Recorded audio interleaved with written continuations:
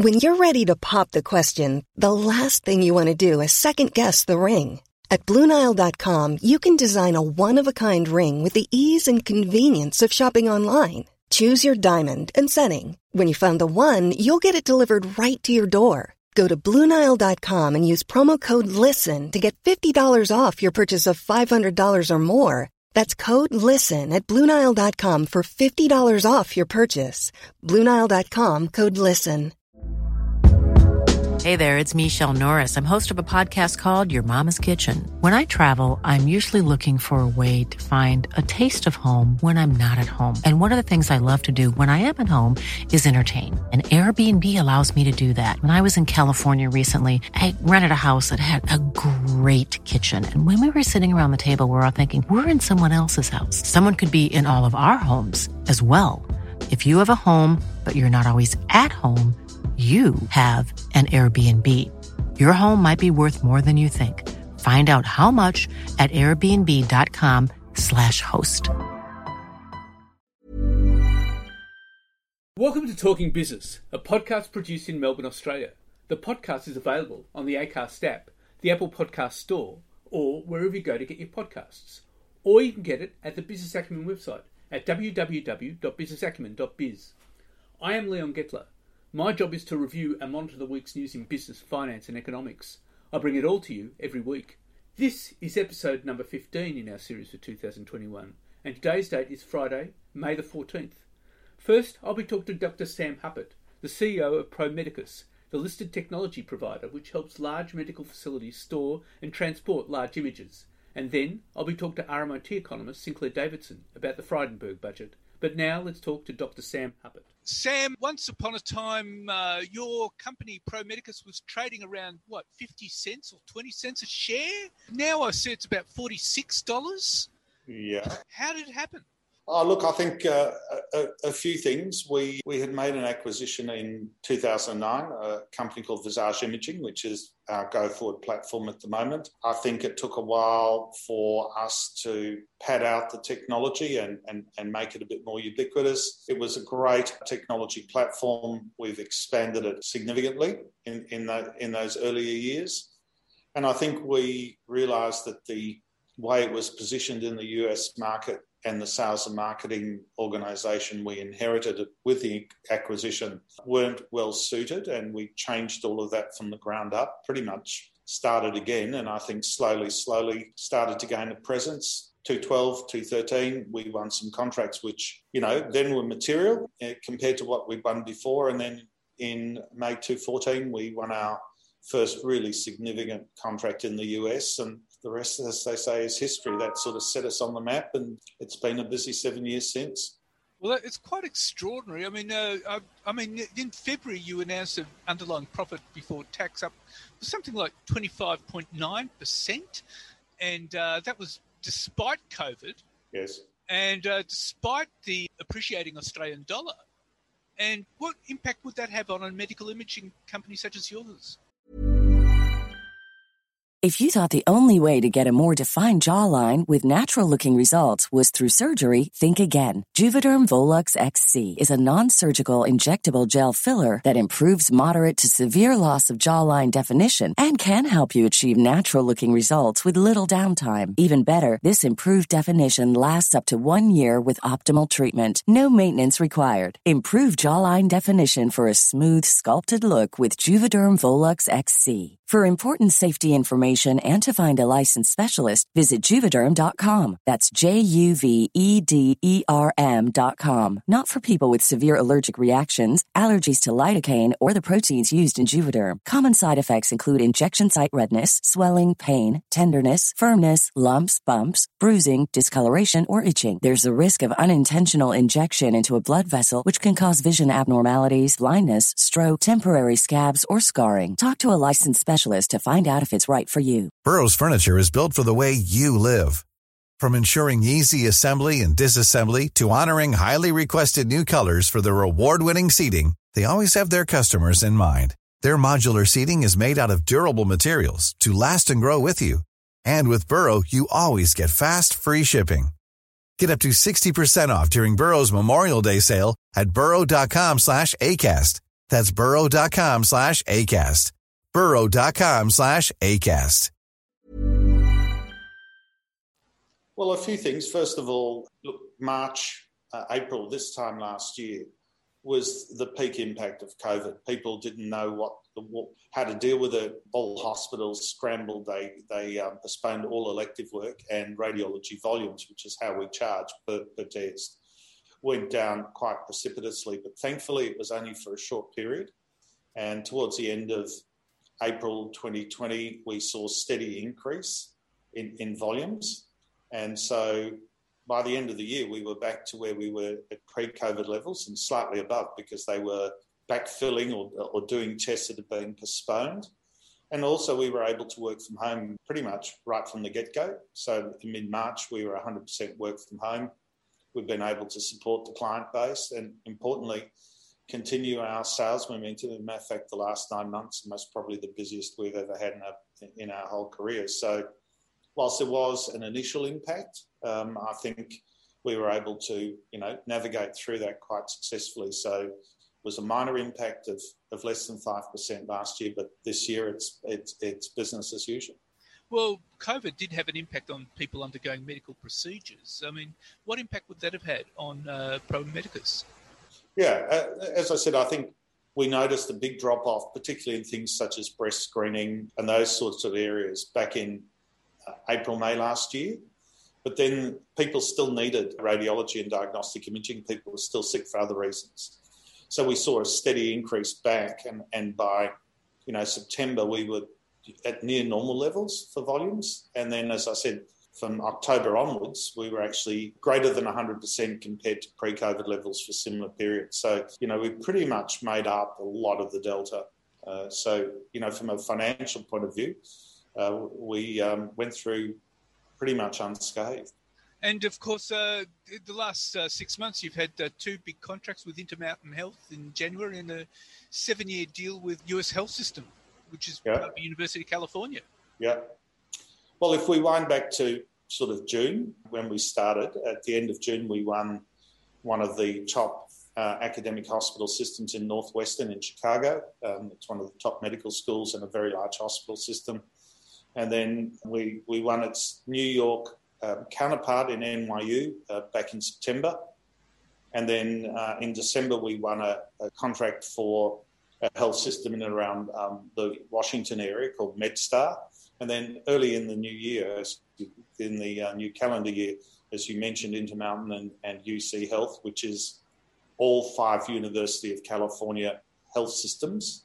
They're all owned by the University of California, but they largely operate as 5 independent systems, and they unanimously agreed.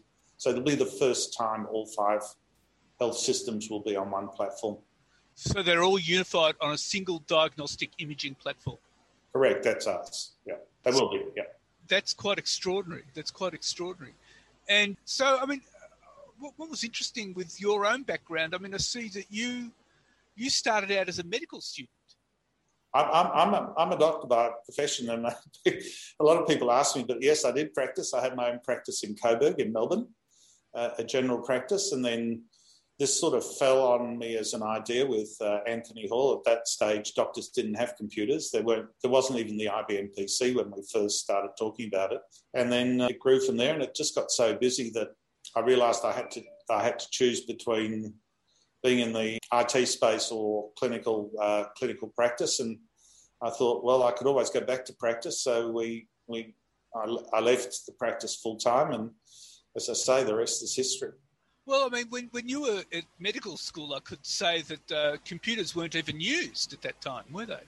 Not at all. And that was the reason Anthony and I met at a wine tasting years earlier, and he was a systems analyst. And I approached him because I said, look, in my medical training, the word computer wasn't even used. CT scanning, which is computerized tomography, had just come out then. It just shows my age. And I just thought it'd be the new form of literacy. And I was really just looking to buy a computer for myself to tinker around with. And the one thing led to another, and here we are. So, I mean, in those early years, your business would have been more about helping medical practices keep clinical records and stuff like that through computers, wouldn't it? Well, in the beginning, it was all about billing, because doctors literally build either from a shoebox or a system that was used called Kalamazoo, which was like bills written in triplicate, and you tear off the ticket as a reminder. And so that, it was all around the billing first, and then eventually scheduling or practice management. We still have a product which we sell here largely in Australia, which we call the Radiology Information System, or RIS. And, the two biggest radiology providers in Australia use it. That's iMed and Healius. But that's all around the business side, the billing, the scheduling. The product we sell in the US is a clinical product. So it's what the radiologist uses as their desktop to call up the images, enhance them, make them into 3D as needed, etc. So it's more like think of it as an Adobe for radiologists. Now, when did you come to realise that clinicians and radiologists were transforming themselves from film to computer-based reporting? Yeah. And the impact that had on imaging? So initially what happened is we saw that coming in the late 90s, and we realised there needed to be a merger or an integration between our informatics, because we knew who the patient was, we knew their details, and we also knew what tests they were coming for because of the scheduling. And so we wrote some middleware that then interfaced to the clinical systems at the time. Now, most of the clinical systems, they have an acronym called PACS, which was basically the digital radiology. That was all done by large companies, either from the equipment manufacturers like Siemens and GE and Philips, or the people that were in X-ray film that realised their businesses, they needed to cannibalise them, like Agfa, Kodak, Fuji. And we chose Agfa as a partner because they were quite dominant here in Australia and particularly in the US. So we had middleware that automatically, when you called up someone in our system, all their images opened and it was all coordinated. But then we realised in 2007 we needed our own clinical system, and that's when we were looking around in the market in 2009, bought Visage Imaging, and that became our clinical component. And as I said, that is the product that we sell in the US. And US is now over 80-something% of our revenue and growing every year.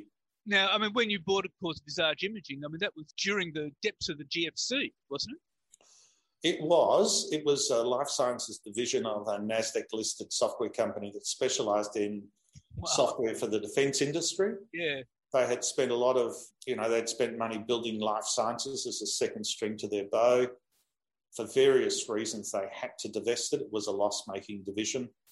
They had a number of companies, one that I think led them up to the altar and left them there because they'd done all their due diligence, and, it was a locked and loaded deal, but it didn't go through. And we were given 6 weeks to do our due diligence and settle the transaction, which we did end of January, 1st of February. So it was very quick. But yes, in retrospect, it's most probably best deal we've ever done. It's probably the best business decision you've ever made. Yes, I think so. We've been very happy, not just financially, but, the product itself is, on world stage and does a lot of good. It's something that really enhances a clinician's capabilities. So it's exciting not just because of the financial point of view, but also what it actually does in terms of the clinical side. Pro Medicus started taking off in 2013, 2014 when you had a whole lot of deals going. Yeah, so effectively what we did is the product which we bought had this great streaming technology, but it was only used for the very advanced visualization, 3D, 4D, which is moving 3D. So it was really designed to sit on top of someone else's system that was predominantly 2D and then be called in when you needed the more fancy things. And I looked at it and said, look, a doctor, radiologist, even if they're looking at a chest CT, they need to look at the chest X-ray. So you really need one desktop that can do everything. That was the primary sort of driver. And it sounds obvious and it sounds simple, but even to this day, people that do 2D don't do 3D and vice versa. We're the only ones that do both. And it took a while for the market to understand what made this mousetrap so different. We were sort of a bit in the shadows, 11, 12, 13, but as I said, we won a really large RFP with Sutter Health in the West Coast in May 2014. And a lot of our competitors thought, who are these guys? And more importantly, they're too small, they'll never be able to put it in. But thankfully, we proved them wrong, and that reset us in the market, and we've sort of progressed significantly since then. Well, I would hazard a guess. I would suggest that Pro Medicus could have only taken off because both of you were doctors and you understood exactly what was required. Well, Anthony wasn't a doctor. I'm a doctor. He was a computer programmer. But look, we had a lot of experience in radiology. You're right. We had it from what we did here in Australia. But look, the US is a different market, and these large, particularly academic institutions have, I won't say bespoke, but more exacting requirements. But I think we've grown into that role. And to be truthful, I think we've gone further quicker than most people would have imagined, given the competition and the market that we're dealing in. And, so we've been very pleased with our progress. Well, Sam will be watching Pro Medicus very closely, and congratulations. And thank you very much for your time. Thank you. And now let's talk to economist Sinclair Davidson. Sinclair, this budget puts us well and truly in the red. It has a deficit that stretches out for a decade. We have a debt which will reach $1 trillion in 2025. And I've never seen a budget that doesn't have any cuts. What's your view? What's your view about it? Well, I looked at this and I think some people are already calling this the Oprah budget because they're spending for you, they're spending for you, they're spending for you. They have spent money on almost everything that they could see in the economy, except universities and the ABC. But more or less, there is money for everything and everybody. They're spending like there's no tomorrow. But what is missing from this budget is, beyond spending, is a theme, is a reform, is a something that is not just a business as usual. More or less, money is pouring out of Canberra, but there's no idea. There's no concept, there's no theme to this budget that kind of makes it a unifying whole beyond we have to keep spending to keep the economy going. And reminds me of that very old joke, you may have heard it, where soldiers are in a fort and they're surrounded by the enemy, and somebody goes running up to the officer and says, Sir, we're running out of ammunition. And the officer says, well, keep firing, don't let the enemy know. And this is just keep spending. Don't let anybody know that we've actually come out of a recession, that we were before the recession, the budget was still in deficit from the GFC, that the debt from the GFC still had not been paid off. So as much as the government liked to tell us that in 2019-20 they were going to have a surplus, in fact, we never did. We are spending not quite at World War II levels, but we are spending up there the most in our history over the last 50-odd years. Last year, we spent 32% of GDP. That's extraordinary. And the other thing about this budget is that a lot of the allocations are not just one-offs. Like the allocation for aged care will continue for years. And it must do. Now, we discovered this during the Howard and Costello era, is that when you announce even a one-off, every year you announce a one-off, once again, we'll do this. In time, that gets built into expectations. And so I've been reading in the newspaper this morning, people are saying, well, now there's a bipartisan agreement that we're going to have a bigger level of government. Now, as I've been saying for years and years and years, whenever we have a crisis, we always end up rebalancing the budget at a much higher level of GDP. Now, we haven't yet rebalanced the budget from the GFC. We are not going to be rebalancing the budget from the COVID crisis for many, many years. What level of GDP are we going to balance it at? Because bearing in mind, a lot of the spending that was announced last night is consumption spending. It's not investment spending. Now, there is some investment. We're going to be building more roads and more bridges and those sorts of things. But most of it, aged care, child care, all these things is consumption spending. We are paying people to consume. We are not paying people to build, to invest, to grow the economy. That's extraordinary. It took us 10 years to recover from the GFC. This will take much longer than that. Much, much more. Because bearing in mind, even though the government keeps on saying, the economy is roaring back, I don't see the economy roaring back at all. Yes, their revenues have gone up because iron ore prices have gone up. Mr. Frydenberg was claiming last night that unemployment is lower now than what it was when they came to office. Now, bearing in mind, when they came to office, we were still recovering from the GFC. So, unemployment was unusually high then. I mean, that's hardly a boast to be proud of. The other thing is that hours worked aren't that much higher than what they were before. So I've actually been keeping track of the hours worked number over the last year or so, simply because the unemployment figure is measured by a convention that if you've worked for 1 hour over the last 2 weeks kind of thing, you're counting as being employed. When I go to the city, when I go into the CBD, I see many businesses are still shuttered. Many businesses are still shut down. At peak hour, I still see seats available on the train going into the city.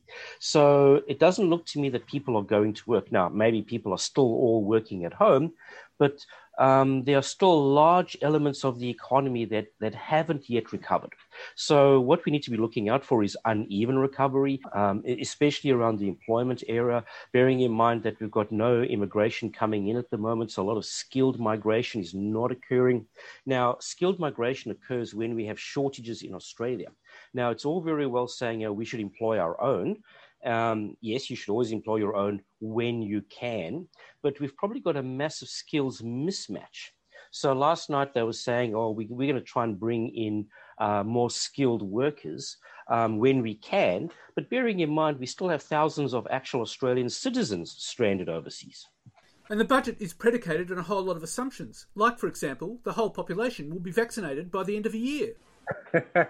Yes, I am very hopeful that will in fact be the case. But I kind of had the feeling we'd all be vaccinated already.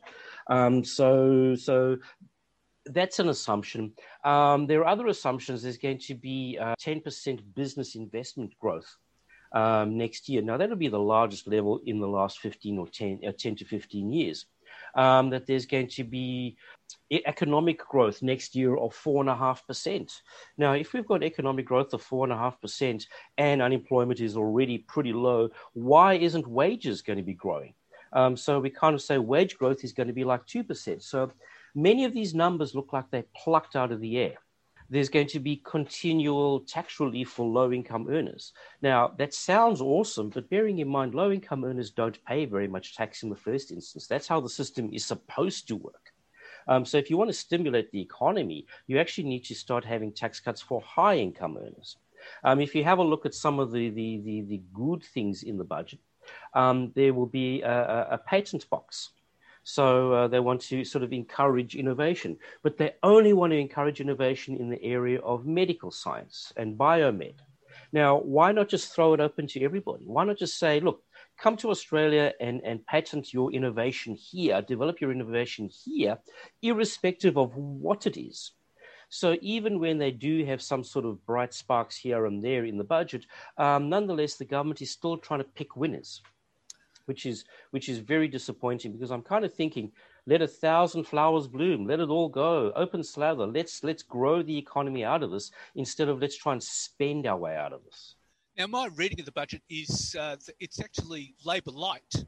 They have actually pinched a lot of the policies of Labor and put it in their budget, and it makes it much harder for Labor to present themselves as an alternative government. Yes. Now, how much of it is an election budget, bearing in mind that an election is in 12 months' time? I think this is very much an election budget, because I think if you recall at the beginning of the year, there was some talk there would be an election in November of this year, October, November of this year, and then suddenly that went away again. I think that is very much back on the cards. Because, as I said before, this was an ideas light budget, and as you say, this is a Labor light budget. I really think that all the good ideas, tax cuts, spending ideas, like the reform ideas, are being held back for an election. So I think very much we're looking at an election before the end of this year. Yes, it is a Labor light budget, but bearing in mind when Labor comes to office and they go into election, they have to have a coalition light budget. You always have to appeal to the median voter. So it's not surprising that we would see this sort of thing. And certainly it wasn't surprising to see that all the things that were spent money on last night and the arguments that they made. One of the things that did, I don't want to say annoy me, but it's sort of great, is a lot of the spending is actually in areas that are state government responsibilities. And very often we see a lot of things which state governments do are really federal government responsibilities. I would actually like to see a return to clear demarcation. The federal government does this, the state government does that. Now, the area where I think was really missing last night was the government spent a lot of money on domestic violence. Now, nobody is going to say this is a bad thing. but that is a state government responsibility. The federal government did nothing about the male-female superannuation gap. Now, that is very much a federal government responsibility. Now, I don't want to say the federal government should just pump money into women's superannuation funds, but they could be thinking innovatively in that space. So I think they could have done more on that and actually perhaps shamed or put up a matching program for the state governments to do something about domestic violence, which is clearly in their purview. So they did nothing where they have pure responsibility, and they did heaps where they've got no responsibility, which kind of, if you're looking at this, you're thinking, well, what's the game here? And of course, the game here is we're going to an election. So I'm expecting to see something about female superannuation at the next election, because I think, like everybody else, I was expecting to see it last night and I didn't.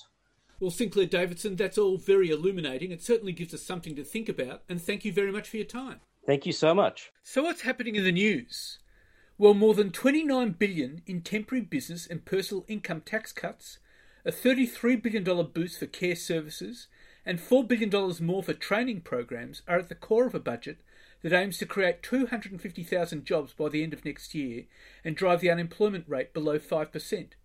The biggest single item in the budget is a $17.7 billion package to support the aged care sector after an official inquiry exposed shocking conditions in some institutions.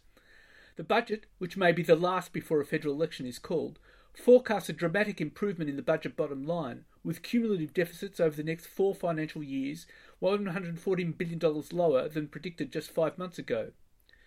Josh Frydenberg's 2021-2022 budget locks Australia deep into the red for years to come, with large deficits out for many years to come, fuelled by increased spending that will permanently enlarge the role of government in Australia. Frydenberg will run up a deficit of more than $100 billion next financial year and a similar deficit the following year, despite the economy growing at over 4% and unemployment falling to 5%, all in the quest, he says, to push unemployment below where it was when the pandemic struck. Treasury's forecasts anticipate that to happen in 2022-23, when unemployment will fall to 4.75% before heading to 4.5% after that. While that would represent the tightest labour market since before the financial crisis, it will do little to fuel wages growth. The government sees the wage price index only reaching 2.75% by 2025. This means a real wage cut for Australian workers next year and no real wages growth until 2025, when inflation will reach 2.5%. Australia's net debt will rise to nearly $1 trillion by 2025, despite the lower than forecast deficit this current financial year. Treasurer Josh Frydenberg's 2021-22 big budget spend aligns both economic orthodoxy and the political needs of a government with an election due in a year. The deficit in the 12 months through June 2022 will be $106.6 billion, or 5% of gross domestic product, exceeding economists' $80 billion estimate. That reflects higher outlays for infrastructure, aged care and tax breaks. Net debt is expected to be at 34.2% of GDP in June next year and peak just shy of $1 trillion in June 2025, or 40.9% of GDP. That's about half the US and UK levels and about one-third of Japan's, according to the Australian government. Yet the road to an election by next year is clouded by a sluggish vaccination rollout. The budget assumes overseas borders will remain closed until the middle of next year, suggesting Morrison will be campaigning for another term while the rollout is still unfolding. Hopes of a return to international travel this year have been dashed in a document that contains a grim warning that normal flights won't resume until mid-2022. Another year of hardship for tourism and education is reflected in the budget, allocating $2.1 billion in support for aviation, tourism, the arts and international education providers. Employers who've grown accustomed to being able to recruit workers from overseas are also starting to feel the pinch, with skill shortages developing. And those hoping the government would stump up for substantially more quarantine facilities to allow more people back into the country will also be disappointed. Among other key spending items in Frydenberg's fiscal blueprint are $7.8 billion to extend tax relief to lower middle-income earning Australians, $20.7 billion for the extension of a temporary program for expensing and loss carryback for assets bought by firms that has already supported a rebound of machinery and equipment investment, $15.2 billion in new commitments for road and railway projects across Australia, $17.7 billion for the employment-intensive aged care sector, and $1.9 billion for the COVID-19 vaccination strategy, An 81-page women's budget statement, its third since 2018, that includes $1.1 billion for women's safety, a $1.7 billion investment in childcare, and $350 million for health and wellbeing measures. And Commonwealth Bank has reported cash profits for its third quarter of $2.4 billion on the back of surging lending to business. The number was almost double the third quarter last year and 24% higher than the average of its quarterly results in the first half. And a bidding war has broken out for Crown Resorts after Star Entertainment Group lobbed a highly conditional offer and Blackstone upped its bid for the embattled gambling giant, which appointed Steve McCann Chief Executive Officer. The Star, which owns casinos in Sydney and Queensland, has lobbed an $8.5 billion nil premium merger proposal with a string of conditions. The proposal comes as Crown also entertains an $8 billion offer from US private equity investor Blackstone Group, which lobbed a new proposal over the weekend, raising its indicative proposal by 50 cents to $12.35 from $11.85.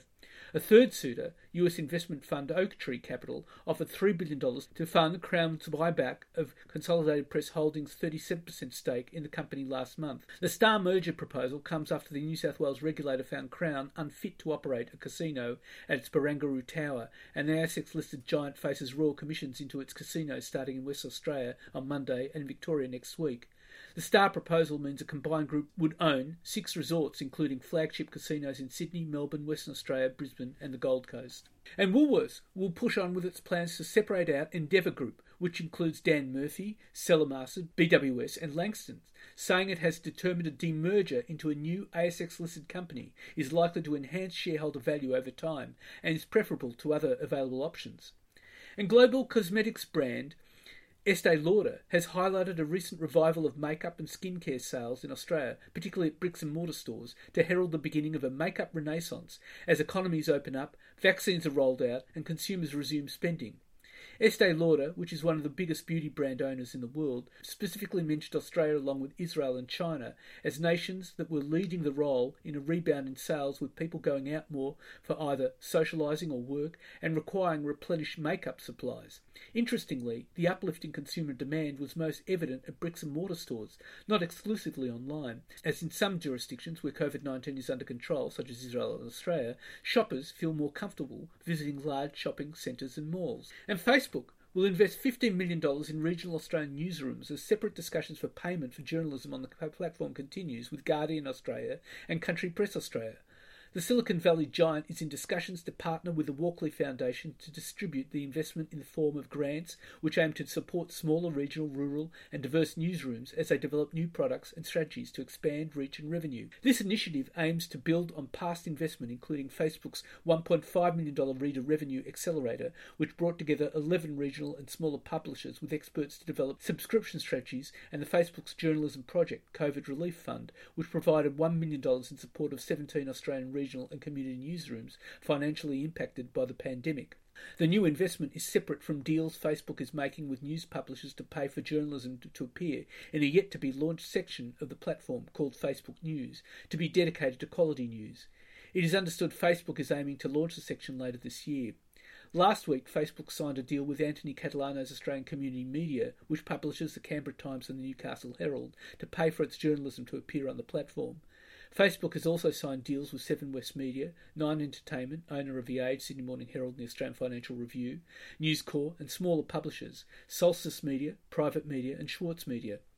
Deals with a wide range of publishers will help the Silicon Valley giant avoid being included under the Morrison government's News Media Bargaining Code, which became law at the end of February. No platform has yet been designated under the law designed to level the negotiating playing field between news publishers and tech giants. And businesses are knocking back orders and competing with each other for workers and materials in an attempt to keep up with a furious economic comeback that has led to all-time highs in business confidence and conditions. More positive economic indicators include a 1.3% surge in retail sales, stronger than expected employment figures and job ads in March and April, and a record US $200 billion iron ore price, which have driven consumers and businesses to react rapidly to the domestic and global recovery. Another huge federal budget splurge on Tuesday, with home building incentives that have driven house prices up more than 10% in Sydney in the past 5 months, is also encouraging business to invest and rehire. The NAB Business Survey reported that profitability, trading, forward orders and hiring intentions have all soared back to records. Overall business conditions jumped 8 points to 32 index points in April, while confidence also set a new survey high, rising 9 points to 26 index points. The survey's employment index, watched closely by the Reserve Bank, was up 7 points to 22 index points. And that's it for this week. And next week I'll be talking to Brian Westfall from global consultancy firm Gartner about how Australians and Australian companies are adjusting to working from home. And I'll be talking to economist Saul Leslake about the budget. In the meantime, you can catch me on Facebook, Twitter and LinkedIn. And if you want, leave a comment. Wishing you all a safe and healthy week, and looking forward to bringing you Talking Business next week. Planning for your next trip? Elevate your travel style with Quince. Quince has all the jet-setting essentials you'll want for your next getaway, like European linen, premium luggage options, buttery soft Italian leather bags, and so much more. And is all priced at 50 to 80% less than similar brands. Plus, Quince only works with factories that use safe and ethical manufacturing practices. Pack your bags with high-quality essentials you'll be wearing for vacations to come with Quince. Go to quince.com/pack for free shipping and 365-day returns. Hey, folks, I'm Mark Maron from the WTF Podcast, and this episode is brought to you by Kleenex Ultra Soft Tissues, your ally to help tackle your allergy symptoms this season. I love the change of seasons, but nobody loves pollen and all those other things floating in the air that make you sneeze during this nice weather. Kleenex Ultra Soft Tissues are hypoallergenic and allergist approved, so fight back against watery eyes and runny noses without worrying about irritating your skin. For this allergy season, grab Kleenex and face allergies head on.